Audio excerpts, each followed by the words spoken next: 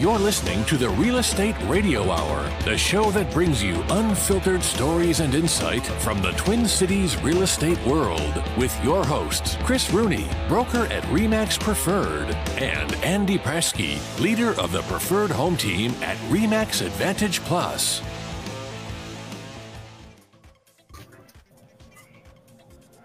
Just kidding. Isn't that the old realtor ad? They put it on the phone? No? Yep. Fun. Hey, our nomad over here is his Wi-Fi is a little slow in the hotel. Weird. Here's the thing. I think really? I think the equipment we use says straight up, gentlemen, please plug in as a professional tip. Please plug in. Sorry. Okay. Doesn't that happen when you open up your software, Nick? So like I fire off this program and it fires up. And it says professional tip. Please plug in. Oh, I'm talking about Chris. He's in a hotel right now. Yeah, and he's not plugged in. No. See, professional tip. Not my fault. Radisson. Hey, what are they doing to you? What happened? I ended up in Duluth because I was on the phone with some guy yesterday. And I just kept talking. And I just kept driving. All of a sudden, I'm in like Hinckley, and I'm like, you know what? I'm going to go to Duluth. And then you booked a hotel just because you're on the phone? I'm going to switch to my phone. Oh, my God. That's awesome. I'll be back in a second. Great. Yeah, I had him. While he's gone, let's get this show going. He's going to switch to his phone so we get him not glitching. But, Andy, how are you doing? Good. I heard you guys are on your way to some kind of a big game coming up here. The Polish Super Bowl. Yep, on Saturday. I will literally pay you $1,000 for a Polish Super Bowl t-shirt. That would be cool. All right, well, if we win, I'll get you one. For events like that? Yeah, I think they have a lot going on this time around. They should have 3XL, baby. 3XL? Yeah. And if you're 3XL in America, you're probably like 10XL in Europe. They make everything smaller. 10XL it is. I would be so proud to tell Bear we're a 10XL. I'd be like, check the shirt. It's a 10XL. There we go. Chris, your boy just told me I wear a 10XL in Poland. Oh, my God. They're wonderful people, but they're very little. I was just there, and I was buying XL, large, kind of in between those two. So I think he's lying to you. Yeah, I suppose toddler XL, right? Yeah, totally. I mean, fitness king. Oh my God. Hey, how does it, if you're at a hotel, how do you not have good enough internet to be able to do a streaming? I mean, come on. Don't you go up in status with your perk points or something where you can get faster internet? You should, for sure. Should. You can see I've got the penthouse here. Hey, let me switch you guys quick so it matches up with our background. Oh, boy. Wow. We're moving around a lot. We are. All right. What are you going to talk about? The market. Okay. We talked, Andy and I actually had about an hour conversation. He was the reason I kept driving. And I was sorry. Yeah, we talked a lot about the market yesterday. That was good. I enjoyed our conversation. We probably should have called that the podcast. Well, I do. I don't know if I've talked about this before, but I kind of like, if I have like a marketing idea or something in my head, I have to kind of like leave and I just kind of drive and then I take off and then I can go sit somewhere and kind of think about it. And yesterday was one of those days. And so it was pretty good. Yeah, there's all kinds of, I think, opportunities. Even as you know, I've talked to a lot of people too. I'm more of a planner, believe it or not, than I am and so I'm trying to get these ideas out. Kind of at least if things soften a little bit or fall down a little bit, I don't want to fall. I want to just bounce and get right back. And so I've always learned there's opportunities in every market, no matter if they're going up or if they're going down. And it's just a matter of identifying those opportunities sooner than later so that you can help your clients capitalize on it or even ourselves. And one of the things I think we're going to see, I really do, I'm telling you, is there's going to be a ton of business available with remodeling. I think there's a lot of people that are just not going to move. I really do think, not right now, but like over the next year or two, there may be quite a few people still not wanting to sell just because they can't get what they want or whatever reason. They'll be remodeling. And I think there's going to be a need for affordable new construction. And I just don't think right now there's enough people capitalizing on those two opportunities and helping people. So anyway, food for thought. I think what you start doing is you start justifying, it's 2.88% versus 5.5%. And then you're like, well, geez, maybe I could just get a home equity line and sure that rate's a little higher, but I don't have to move. I mean, it costs money to move. I mean, to relocate, and not only does it cost you to sell it, if you have, no matter what, it costs you to sell it. If you have realtors, it costs you more. And then you got to go buy something and you got to get financing. And well, and if you build, where are the lots? I mean, they're usually not in the inner city. They're usually on the outer skirts of town or suburbs or even farther than that. And so usually affordability means you got to put a little more effort into the drive if you're commuting.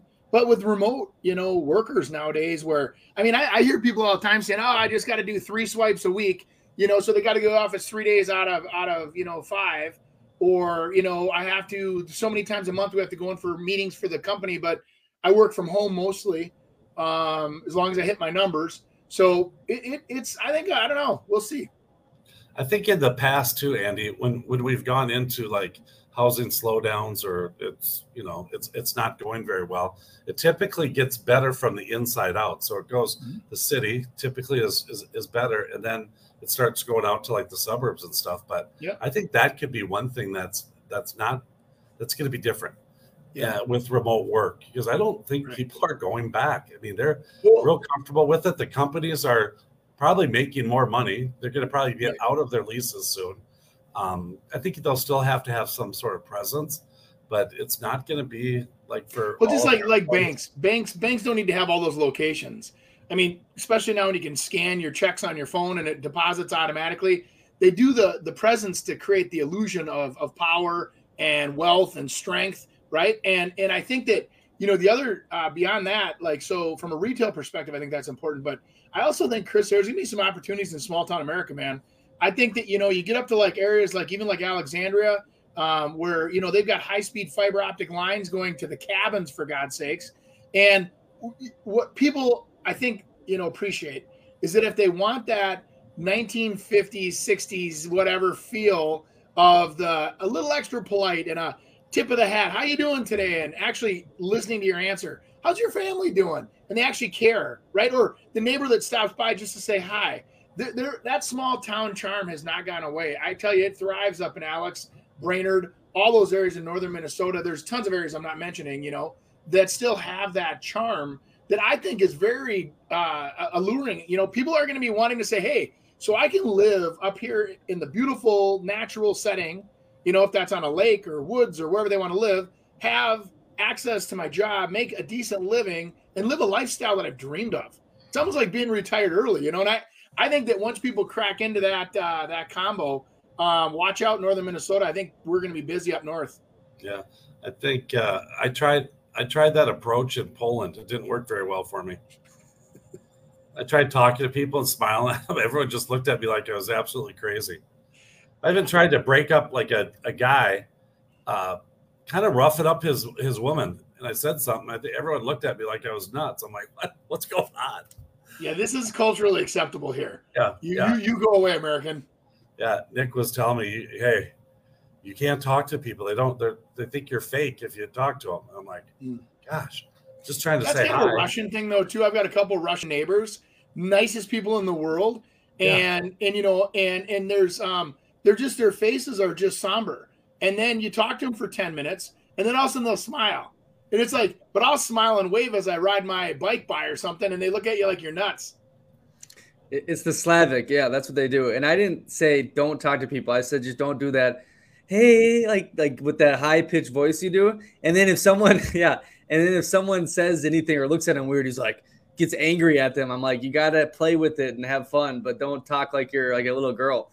Were you wearing your Larry the Cable Guy? Hey, I might identify as that in Poland. I can do that if I want. Not in Poland. I can't do it in Poland. Okay. You're Larry the Cable Guy, sleeveless and Trump shirt that you're walking around with, going, "Woo, America!" And they, I mean, little details. Socks and flip flops. Flip flops. Yeah. That's Andy. I've been doing that for years.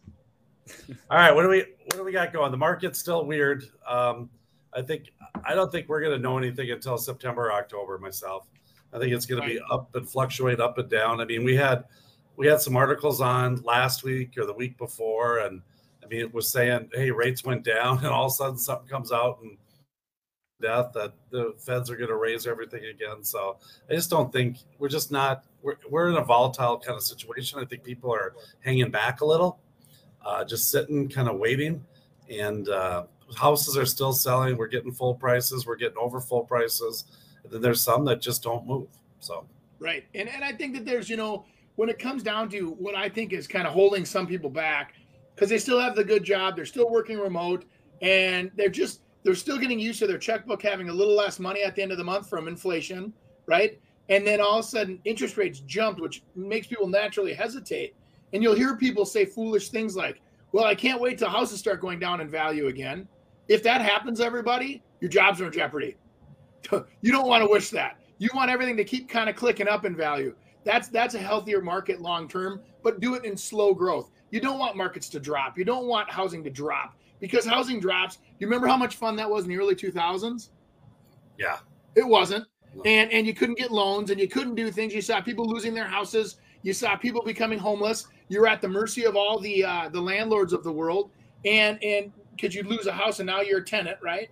And so I don't think those wishes are there. I think what you're saying is when people say those terms, they want to have an opportunity to get ahead and make money.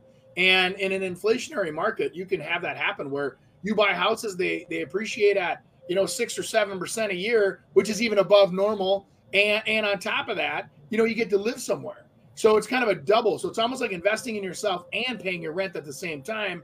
And that's why people continue to want to own real estate. It's real simple. And people that are against it, I go, so you want to pay rent and have to invest into yourself for your future, for retirement. And then after paying for 30 years, you'll have nothing to show for it at all versus the person that paid for a mortgage has a house that they can own. And like my dad used to say to me years ago, he goes, what's interesting about rental properties or investments? He goes, that's a tangible asset you can trade. So for an example, you can trade shelter for food. You can trade, you know what I mean? It's like that old school mentality where if the whole world goes to heck, like some people say, to think that, there's always that conspiracy of Armageddon's coming and grow your own food. I do think one thing though, that we've got for this fall is the fact that there's an election. midterms are coming. So I think that's not going to stop anything from going absolutely crazy, because if it does go crazy, then currently who's in charge is going to have a real problem, and they're going to try to make it look as best they can. So I hope they do bring some fresh blood in there. I do. I have always said that. I think that, in any time where, if you're in there doing the best you can and you're not getting the job done, thank you so much for trying. Why don't you go do something that you're good at? Obviously, you're not good at politics or getting, economies rolling. So let's put you somewhere where you're valued, and let's get somebody in here that can get the job done for the American people. But here's the thing. There's people that will argue what I'm saying there too, because there are some people that don't think things are that wrong. It's crazy to me. Like when you talk to the world and the public, food, shelter, death, are the things you can count on, right? That you need, or whatever over time. And economy is going up and down. And so relax, live where you want to live, do your thing. All right. What do we got here? A little housing market update. Prices begin to fall from record highs. Whose article is this? Which always was going to happen. Redfin. It's through Redfin. Yeah. They just laid off 1,000 agents, by the way. Yeah, I think they did state this article that, they did, based on their tours, it was down quite a bit for them. Yeah, I think it was like 18% or something like that. What does that say? Touring as of July 10th was, there's right above that. A measure of requests for home tours and other buying service from Redfin agents was down 18% year over year. So that kind of explains your 1,000. But Redfin's a little different, right, Andy? Yep. And what do they do? They're hourly employees that you call and book a showing, and then they get paid differently. They're not incentivized on success or sales. They're incentivized on service. Yeah. They get you in your house, get you in the house. Yep. Door openers. Yeah. So obviously there's a lot of different things that are happening. It's basically reiterated what we've kind of already know. I know some of the stats and stuff like that were kind of like in June. So once you start getting into a month and a half away from where we are today, I think that's why this podcast kind of is good, because you find out today where we're at and what's happening really in the market, because I think some of those are a precursor to what has happened over the last month. I'll guarantee you those stats will continually widen or get less home sales. There's not a ton more listings. There's just a lot less buyers in the market. Well, let me reference a chart here for you, Chris. Nice. This is where I look at this and go, as houses get listed, normally they chug along on a 3 to 4% historically. We started seeing houses, like let's say your house is worth $400,000, right? And all of a sudden you got an offer for $450,000. And the guy down the street says, well, I'm going to list at $450,000. And all of a sudden he gets an offer for $500,000. Do you really think this $400,000 house is worth $500,000 a year later? And this is what happened nationwide. And so I keep saying these are legs on a table, right? This is kind of the new mark. This is the new trajectory. Those are gone. And we're back down to here where that house that was, $450,000, probably back down to $450,000 that would have sold for $500,000 a year ago, right?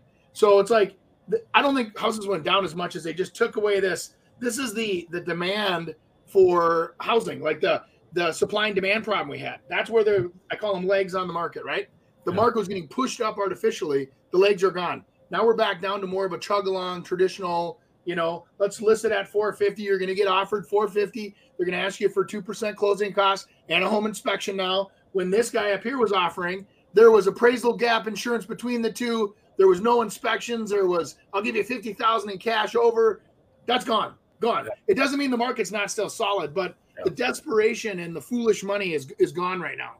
So I call it all the stimulus money or the whatever you want to call it. The free money that they were using is gone. Yep. Good point. Sorry. No, I like my charts. That's a good point. All right, let's go into our social media reacts. It's going to be brought to you by Chris Rooney, Home Experts. I was just 1 year old when my family started in real estate, where both my parents were agents. They also dabbled in investing in real estate, rentals, flips, and construction. After college, I went right into getting my license in July of 1990. As a 23-year-old agent in an industry that looks nothing like today, I had to know more for my clients to choose me. There wasn't Zillow or social media to tell them how good I was. I had to win them over with knowledge. With knowledge comes confidence, and with confidence comes results.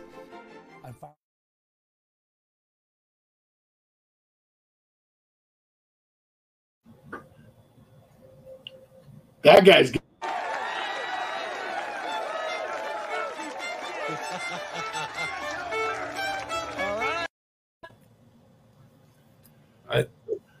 I think the whole sales thing and volume and everything's it's just interesting nowadays because everything is we can fact check everybody now. Whereas before, people would say certain things, and you're like, I don't know if that's so true. But now, I mean, the public can check. I mean, you could go to Zillow and see what has happened. You know, they don't. Now, they're not exactly right, but I mean, it's pretty darn close. You know, any agent can go in our MLS system and pull up anyone else either. But it is kind of interesting. And I think it's what companies are doing too. They're rather than saying, you know, $1 million producer, they're starting to say it's like the gold level. And so you don't really know what it is, but it makes it sound really good. Well, that's how they track us and compare us. They have to, as an industry, they say, hey, you sold $35 million last year. Congratulations. And then what that does is helps you leverage with other business partners saying, hey, I do $30 million in sales a year. And then they can calculate how much they want to be part of your program or how, you know what I'm saying? It's like, so brokers, I think a lot of times are the ones that really push the transaction count, the sides count, the, you know, average sale per agent, all that stuff is done. And then that's how they rank us. And because per sides, think about this. If a broker gets paid an admin fee per side, they want sides. If they get paid a percentage of the sale, they want higher sales, you know? So it's like, that's how companies make money, right? So it's like, every brokerage is a little different. What the consumer, what I still find interesting is like, oh, that guy sold 600 houses last year. Wow. Sounds like a very, very busy person that doesn't have time for anybody. I'd rather have the person sold 6 houses last year and everybody was over the moon happy with that person, you know, took care of them, walked them through the process, you know, took care of every one of their needs, helped them negotiate the best deal possible, made them feel good about what they were doing and confident the entire time. And that's like a consumer satisfaction index that doesn't exist. And so the only thing that we have is like your little commercial you just did talks about like reviews online and having, you know, so many stars or so many whatevers. And it's, you know, it is what it is. I've even had customers that are perfect clients and love you to death and like, oh my God, I referred you 4 times, and they'll give you 4 stars out of 5. And then because there's no like standard, right? So they go, but you maybe could have been better. I don't know, you know? So today I'm going to go over some real estate code words and phrases because I've been showing a lot of homes lately. What I'm seeing versus what I'm reading, not lining up. So let's get right into it. Number 1 is cozy. Sounds like a great word, great place to live. What it really means is it's small as shit, all right? Papa Smear's going to have some issues maneuvering around in there. Remember, you're trying to buy a house, not a fucking shed at Walmart. Number 2, entertainer's dream. This is just a really fancy way of saying it's got 4 walls. Nothing more, nothing less, all right? What's really going on is the agent's actually running out of things to say. They're trying to bulk up that MLS description for their brokerage-branded polo-wearing team leader loses their fucking mind. And number 3, and the last one, won't last long. Now, this is more of an affirmation by the listing agent. They're about 6 months late on their Mercedes payment. They're praying to God it doesn't last long, and they're going to be back in that Pontiac Sunfire Fest and they can say top producer. So that's everything for today. If you need any words that need decoding, please let me know. I'm happy to help. Oh my God, this guy's on it. I like it. Well, no offense, but I mean, would you want him negotiating your deal? I don't know. I don't know either. I think he's funny. He's a good comedian making fun of real estate agents, but I don't know. But I mean, I think that honesty and that, you know, throw it out there and kind of, because it is true. I mean, you see some of the wordings that people do and unbelievable, fantastic, wonderful. I mean, all this stuff that is just, it hurts you more, just so you know, from an agent standpoint, if you're misrepresenting what that property really is, or trying to play on people, they figure it out now. There's people like that then call you on it. I mean, people aren't afraid to call you on it anymore. Oh, I used to have ad copy written for me. And, like I'd say, I want you to walk the people with words through the house, which, by the way, you're talking to a guy that I don't believe people even read the words anyway. They look at the pictures first. If it's slightly interesting to them, then they'll go back and read the words. But the words aren't read until second. But the photos are the most important, right? In my opinion. But I mean, we put in there, great, spacious bedroom. And I go, it's not spacious and it's not great. It's a bedroom. So, I mean, why lie to people and mislead them? If the bedrooms are bedrooms, say, I don't know how to, necessarily say it so it sounds great, but not everything has to sound great. You can say, hey, 3 bedrooms together for that family feel. That's different, right? You're not lying to anybody. It's like you got 3 kids together. The old cozy bathroom shared by 3 bedrooms, or whatever. That'd be funny, but it's like you could word things in a way that are not like fluffy BS like that guy was kind of saying. Yeah. It is kind of fun though. I mean, what I noticed on all these little social media things, it's kind of fun to make fun of it. Mm-hmm. It really is, because it's so true. It's just like you said, with 3 kids sharing the one bathroom. I mean, it would be awesome to be able to show someone they're all trying to brush their teeth in the sink or something. Just kind of imagine the family fights in this little cozy 1 toilet 3-bedroom house. Yeah, exactly. Right. Now that could feel like a home. So character building 3-bedroom. Awesome.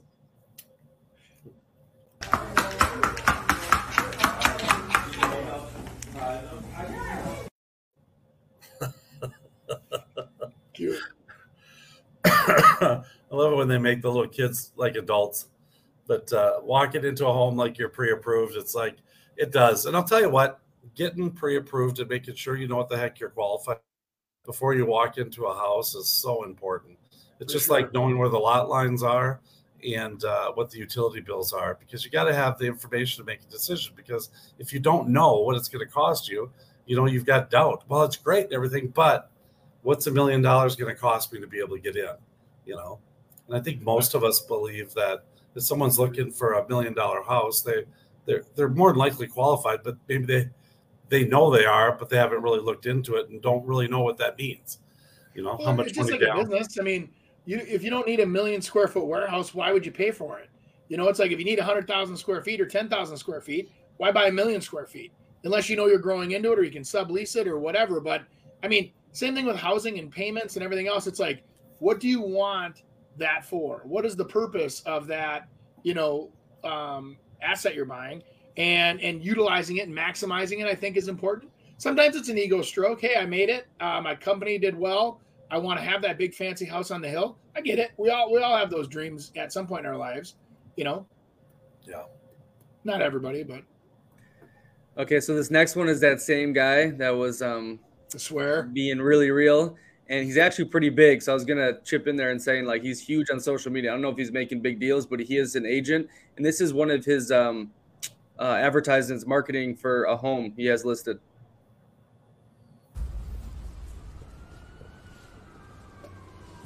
And in other news, the zombie apocalypse is still going strong.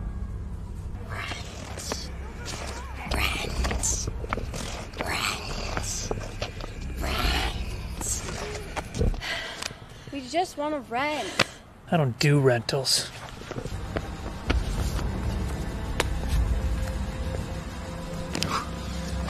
Still got it.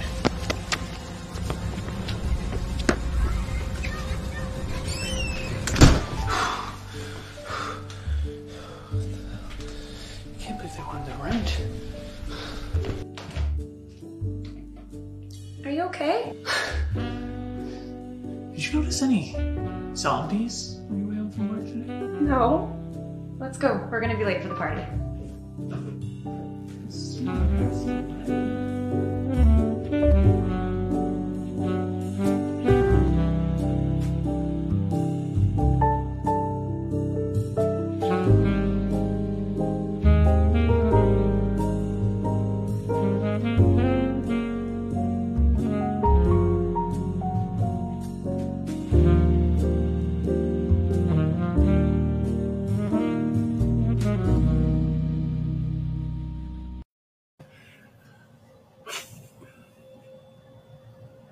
Bravo, bravo. Oh, what a creative individual. I am so impressed.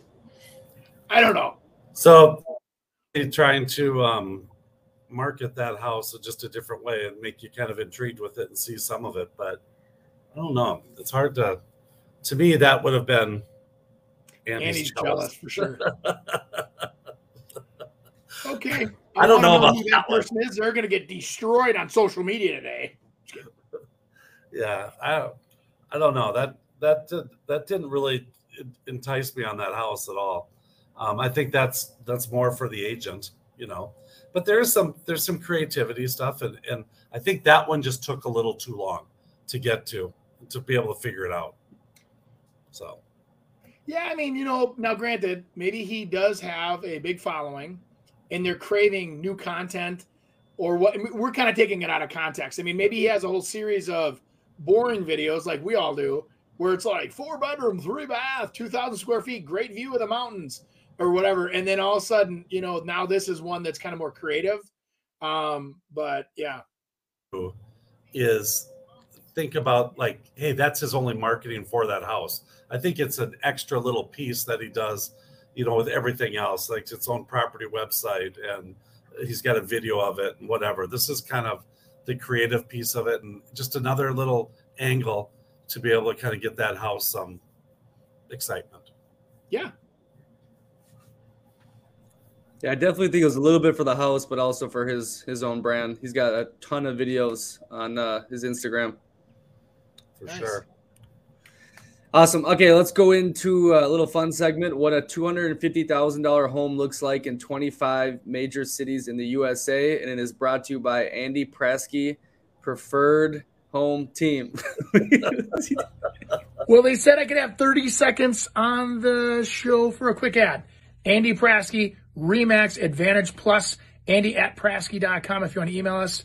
Here's the thing, 22 years in the business, over 1,400 sales. I'd like to help you with your real estate needs. If that's buying, if that's selling, if that's building, whatever it is, give us a call, send us an email. Let's get you started on your real estate journey. I'd like to help you on the way. Lots of experience here, and I would like to put it to work for you. Andy Prasky, Remax Advantage Plus. Thanks for listening to the show.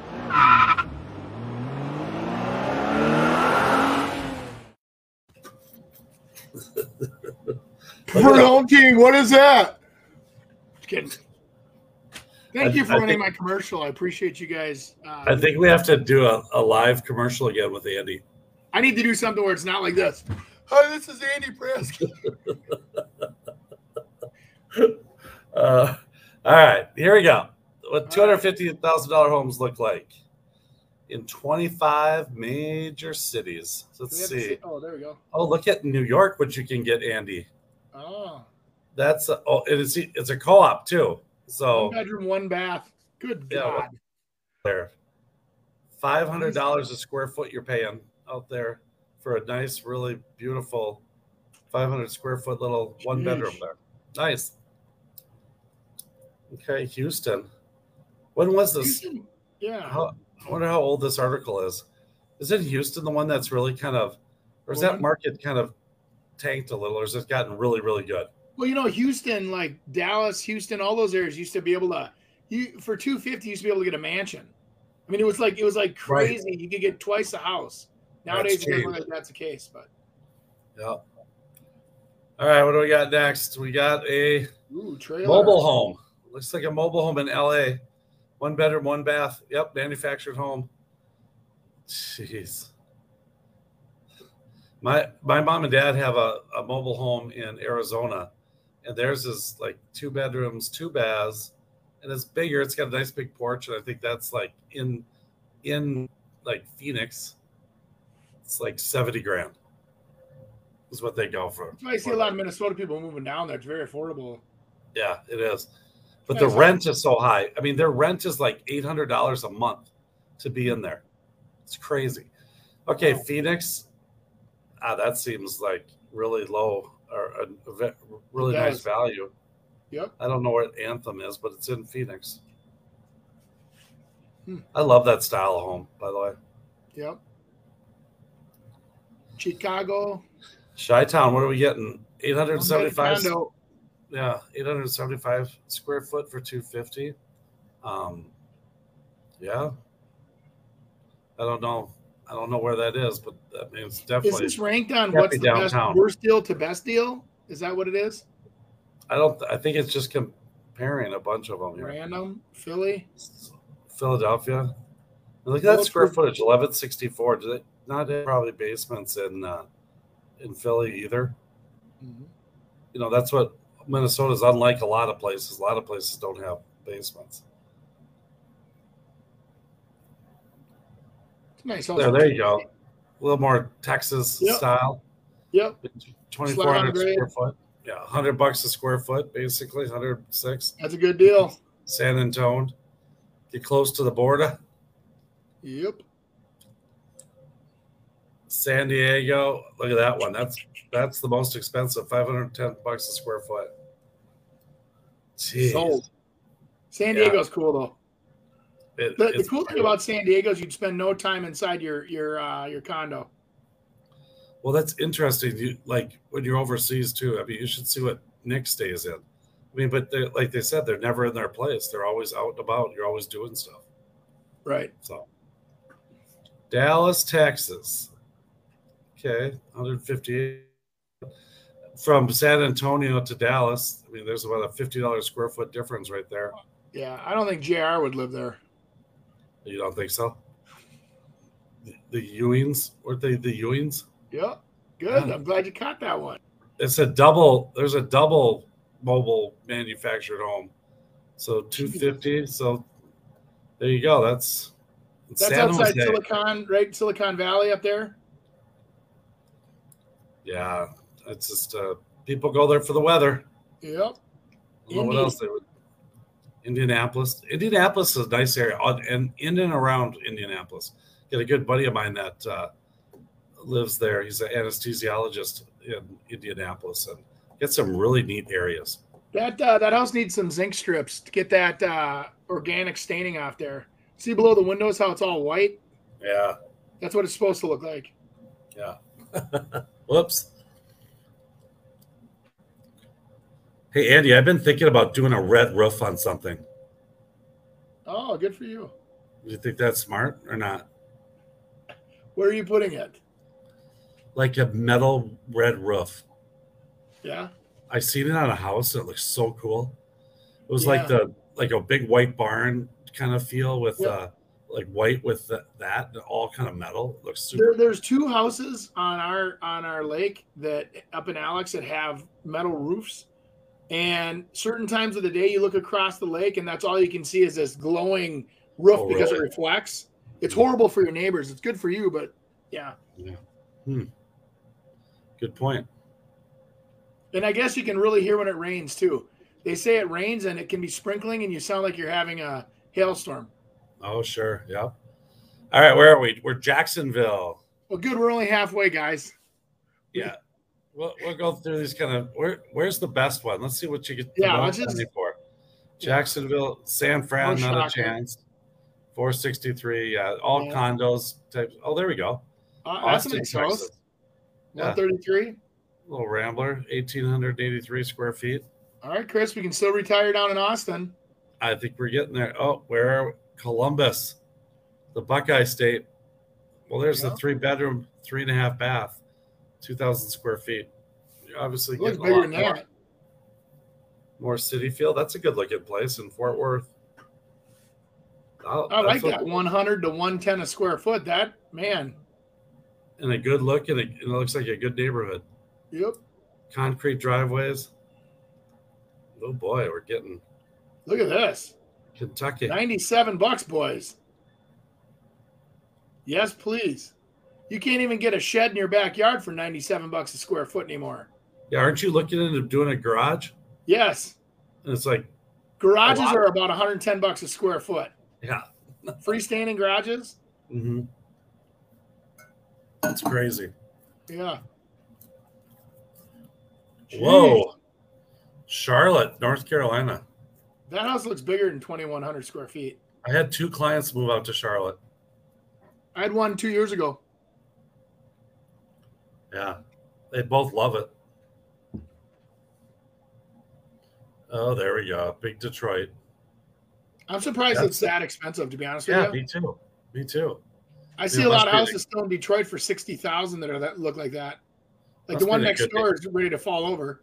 Yeah, good neighborhood, but it looks bigger than 22,000 square feet too. Well, it's what is this, Trulio or whatever? Oh, look at this one. $82 a square foot in El Paso. Wow. Cool.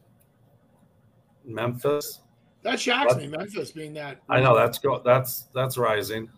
Granted, now these are not the averages for these cities, you guys. I think that these are just examples of, like, this might be next to the hog rendering plant, and that's why it's so cheap. You know what I'm saying? Where it stinks all day like dead hogs. I don't know. You never know. Yeah, Memphis. All right, what do we got here? Not on the lake, 22. Nashville. What a beautiful city that is, and that's going crazy now. The values there are, I think that's got to be further out. Baltimore. What do we got? $115 a square foot. Looks kind of cute.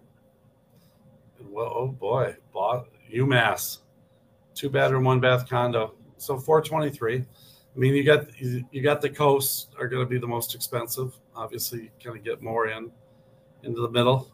Yep. Shocker. Seattle, yeah. 3. What? There wasn't anything for sale in Minneapolis for $250, I guess. Yeah. What about in the areas you guys do work in? What's the square footage on average, you think? Oof. Boy, it so depends. I mean, everyone talks about the whole square footage thing, but it depends what the location is. Because I could tell you the same exact house is $420 a square foot, and it's $260 a square foot. One of them's on the lake, the other one's in a neighborhood. So your square footage prices get totally screwed up. So you can play a lot of games with that. Yeah, and with new construction, prices go anywhere from, probably $170 up to $305 a foot, and that's with land. I'm seeing some builders quoting just straight up, yeah, we're $300 a square foot, plus your land. See that quite a bit as well. And they up can to go $400. Yeah, 400's not uncommon either. If you're, you're using 12-inch base trims and all, inlaid cabinets. What you put into it. Yeah. So it's what you put into it. I mean, and the more square footage you can get, more open square footage, I mean, it brings that price down. Just depends what you're putting in it, though. So. I mean, we used to finish basements at $28 a square foot, way back in the day. Now it's like 45, but it ended up where, I mean, you could finish a whole basement for $30,000 and, with bathroom under warranty, couple bedrooms, family room, fireplace. And nowadays it's, 80, 75, 80, for most big Andy, basements. Do you use square footage in your market analysis and like heavily? Because I don't. I just don't. I mean, and when I say that, I mean, if there's a house that's 3,000 square foot versus 2,000, yeah, I do. But if it's 2,800 and 3,000, I mean, just in error measuring, I mean, those are usually closer together. And it depends how that 2,800 is laid out versus that 3,000. I've seen some that are 4,000 that aren't laid out that good, that 3,200 feels bigger than 4,000. Well, I'll give you a quick example. Like, so if you take, when you're doing an evaluation and you're doing lake property to lake property, that's a completely different strategy than like if I'm looking at executive 2 stories in Blaine, for an example, and you have different pockets. You have the TPC, you have the lakes, you have, some of these new developments that are being built, and you start comparing those, houses together.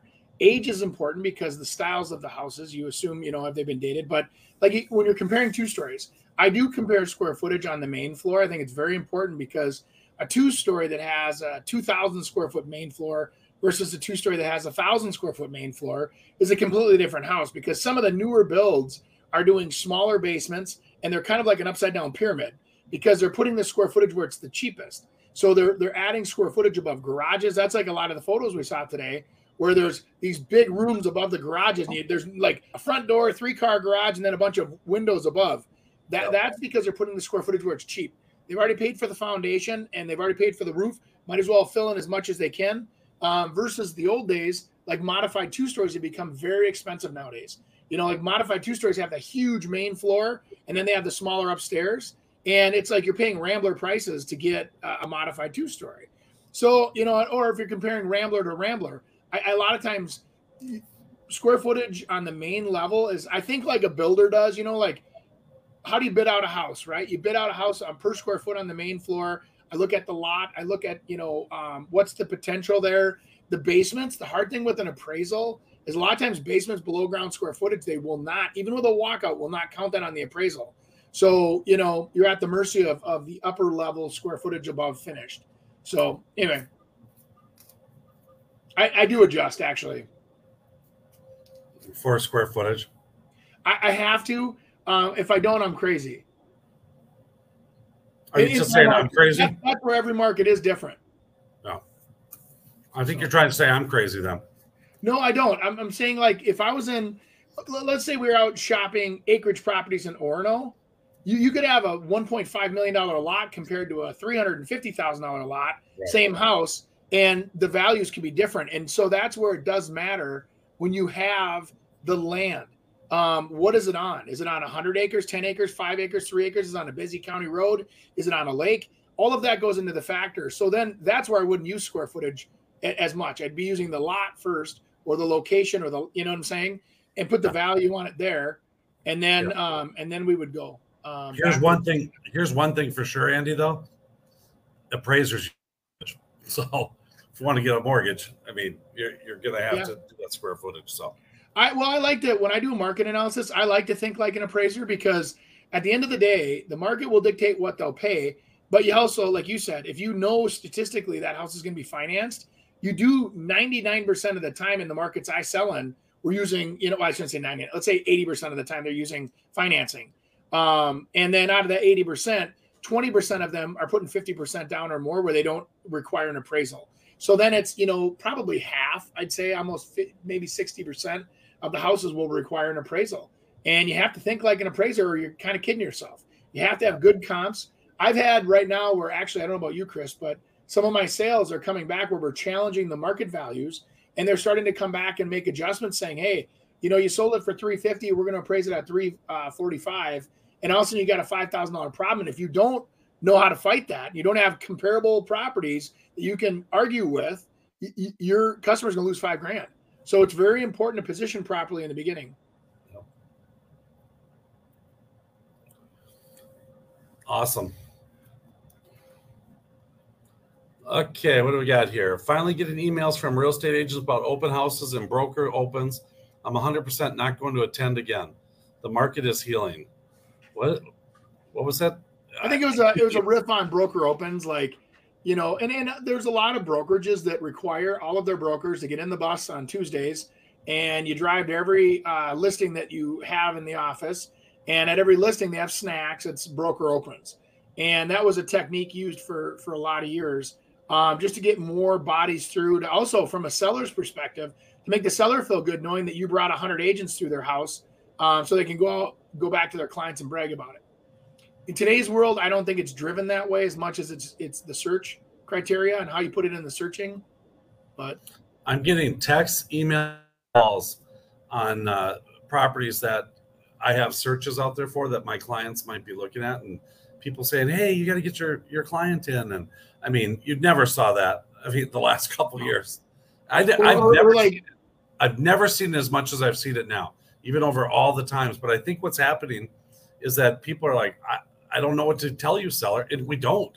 I mean, it's kind of like there's some that just aren't moving. There's no rhyme or reason to it. And so then we're trying everything we possibly can to get people in there.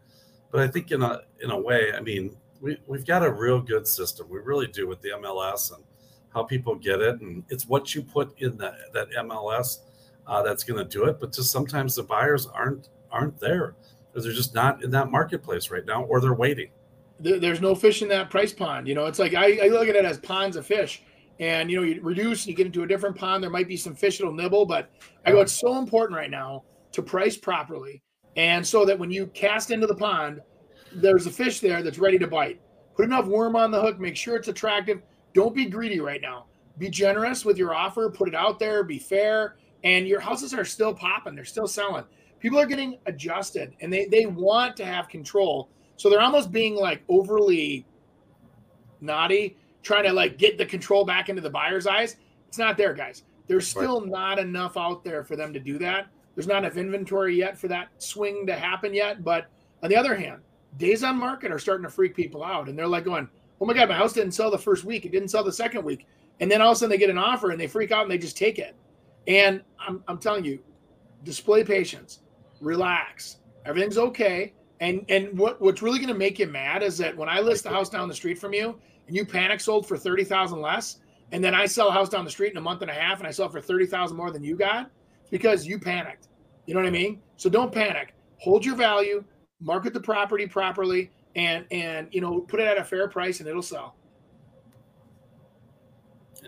Yeah. Go ahead. For all the real estate agents who got licensed in 2020, 21, and 22, a price reduction is when you lower the price of the home. That's awesome. It is. It's that people that did get licensed lately. I mean, we're just in a really weird space in our real estate lives. Something I'd never seen in 32 years that I've been doing it. So it's time to get back. And I think a lot of them are exactly what I'm talking about. That's why you get calls, texts, and emails, because they don't really know what the heck's going on. Well, I'll tell you what. I mean, think about this. You have all these customers that are so used to being like abused, and now they're finally not being abused, and they want to abuse the sellers. It's like, and it's like, just everybody relax. Let's get back to a balanced, normal market where you can actually go out there and see the houses. You don't have to panic buy. You can actually buy the home, work with and talk with the sellers, get a fair deal for everybody. And remember this, when rates were so much higher years ago, 8%, 9%, people were screaming to get a rate in the fives, around 6%. Rates are in that range right now, guys. It's not like we're at 20% interest rates. We're at 5.5%, 5.75%, 6%, depending on your credit scores. I mean, so we're still not in the, oh my God, panic. We still have money on sale, just not as good of a sale, right? It's like the day after the 50% off sale and you're pissed you're only getting 30% off. Well, okay, you're still getting 30% off. You're not paying 20% over retail. Yeah. Good point.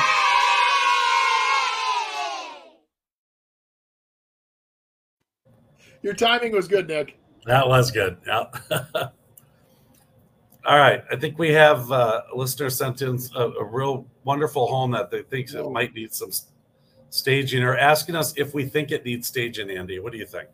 Yeah, I'd recommend that we get a 5-gallon pail of gas and light it. Hey, or just get that furniture out of there and put like a hole and start putting on it.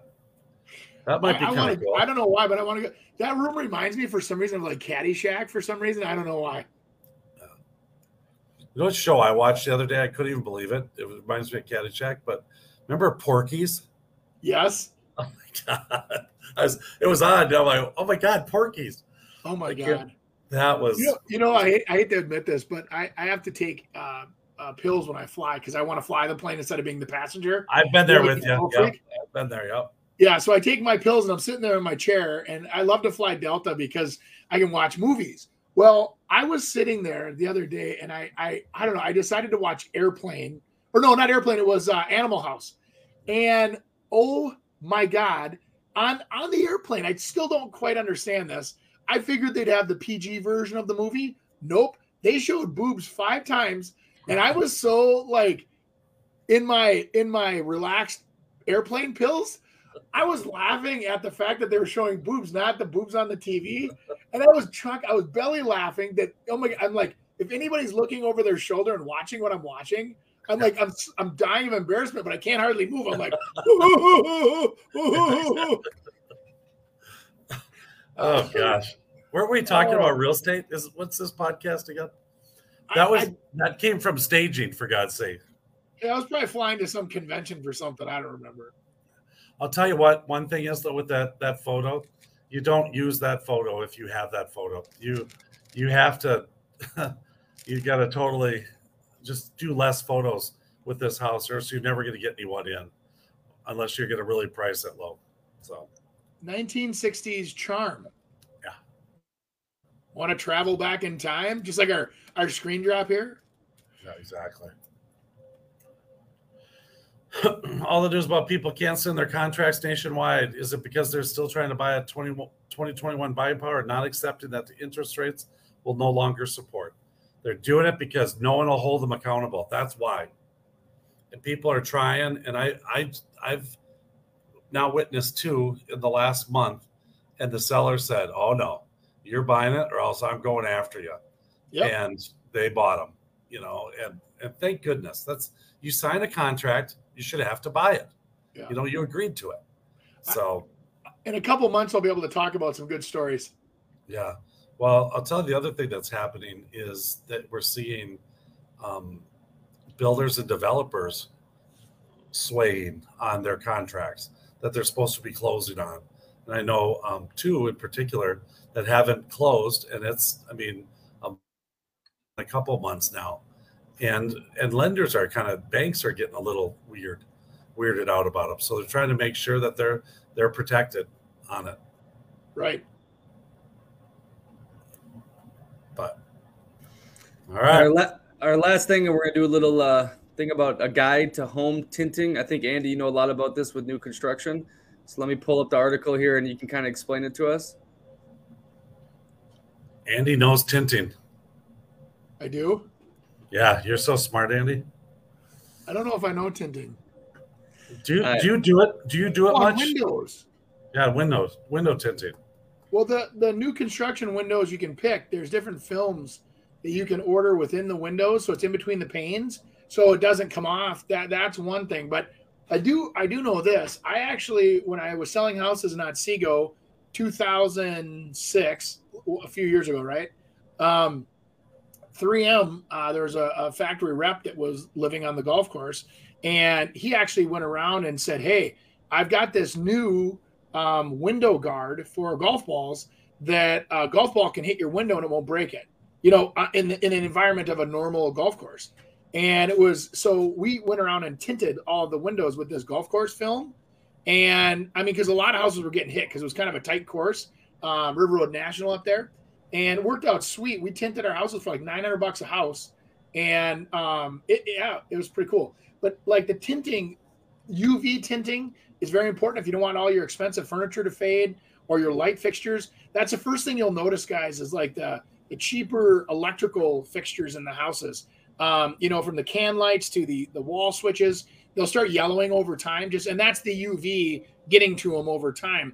And then you're literally popping out wall switches and plates and stuff. And, it is what it is. An old tip a remodeler gave me was you take the can lights down, they actually make a spray that will spray over top of the old color, and it colors them right back to where they used to be. And then you pop them right back in because there's nothing wrong with them.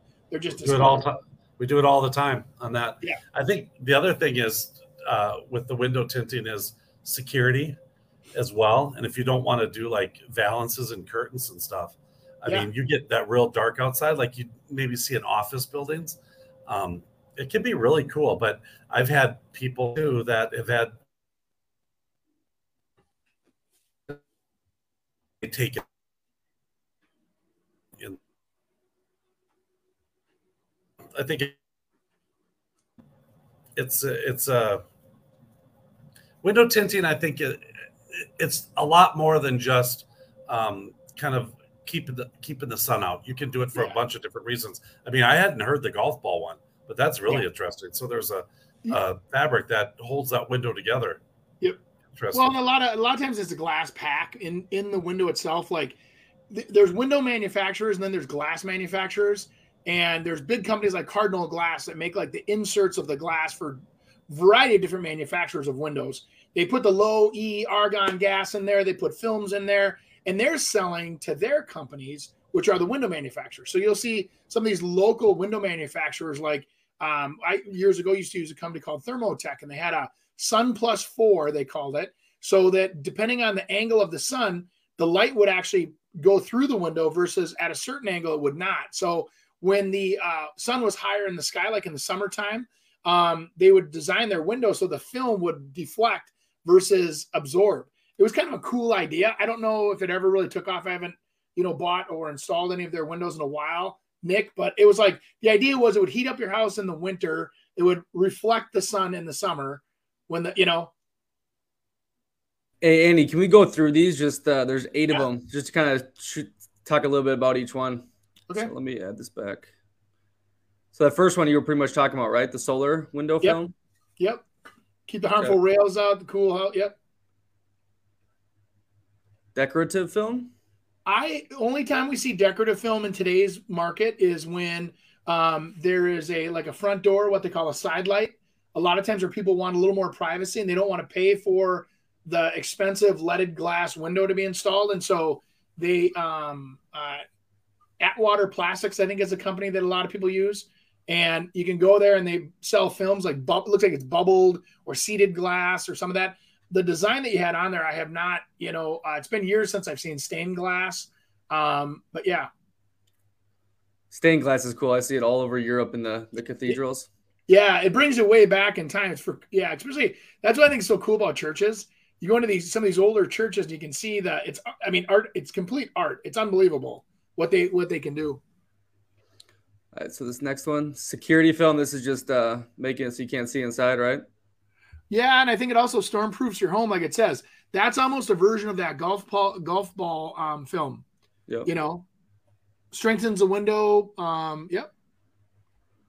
I've not done much of that other than on the golf course. Mirror films, I've not seen it. Never done it. I think it'd be kind of cool though if you had an application of where you're, like in some neighborhoods now where the houses are 5 feet apart. Might be kind of nice to have that for privacy, but then at night you're going to be able to see through it. It's just during the day that it will give you that privacy. Okay. This one? Ceramic? Yep, ceramic tint. I've heard there are some manufacturers that provide that. Like it says, it's the most expensive option for home windows. It gives it a tint, the solar film, kind of an effect. Supposed to last longer, but I haven't had windows, and this is just me, complimenting, I guess, the manufacturers. I haven't had any window companies that I've seen where the film fails in the glass pack yet before the window fails. So. Metallized tinted windows? Have not used them yet. Kind of a cool concept, though. I'm sure it looks really nice.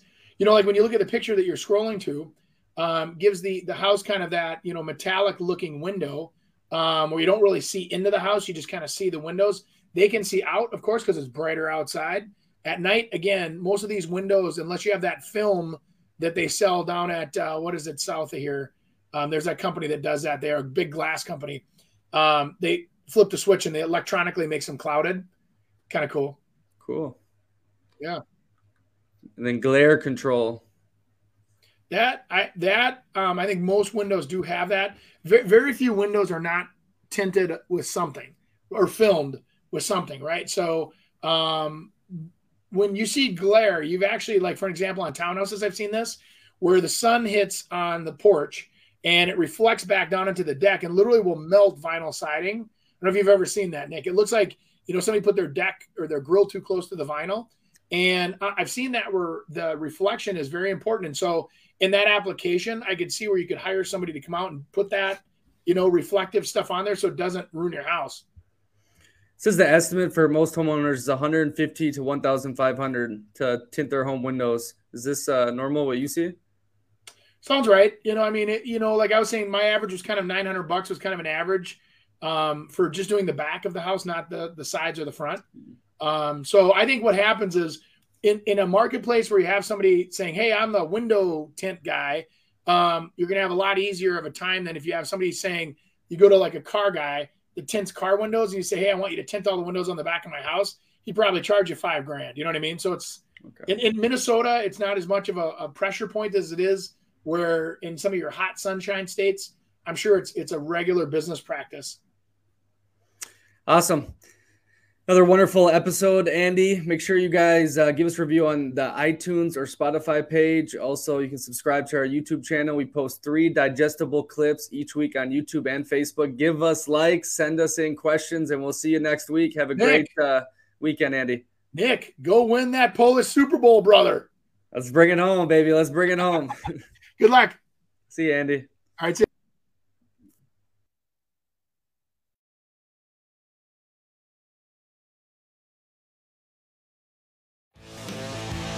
Thanks for joining us this week on the Real Estate Radio Hour. Don't forget to visit our website, realestateradiohour.com, where you can subscribe to the show on iTunes, Spotify, Stitcher, or your preferred podcast listening app. If you enjoyed today's episode, we'd appreciate a rating on iTunes or sharing us with a friend. Until next time, stay awesome, Twin Cities.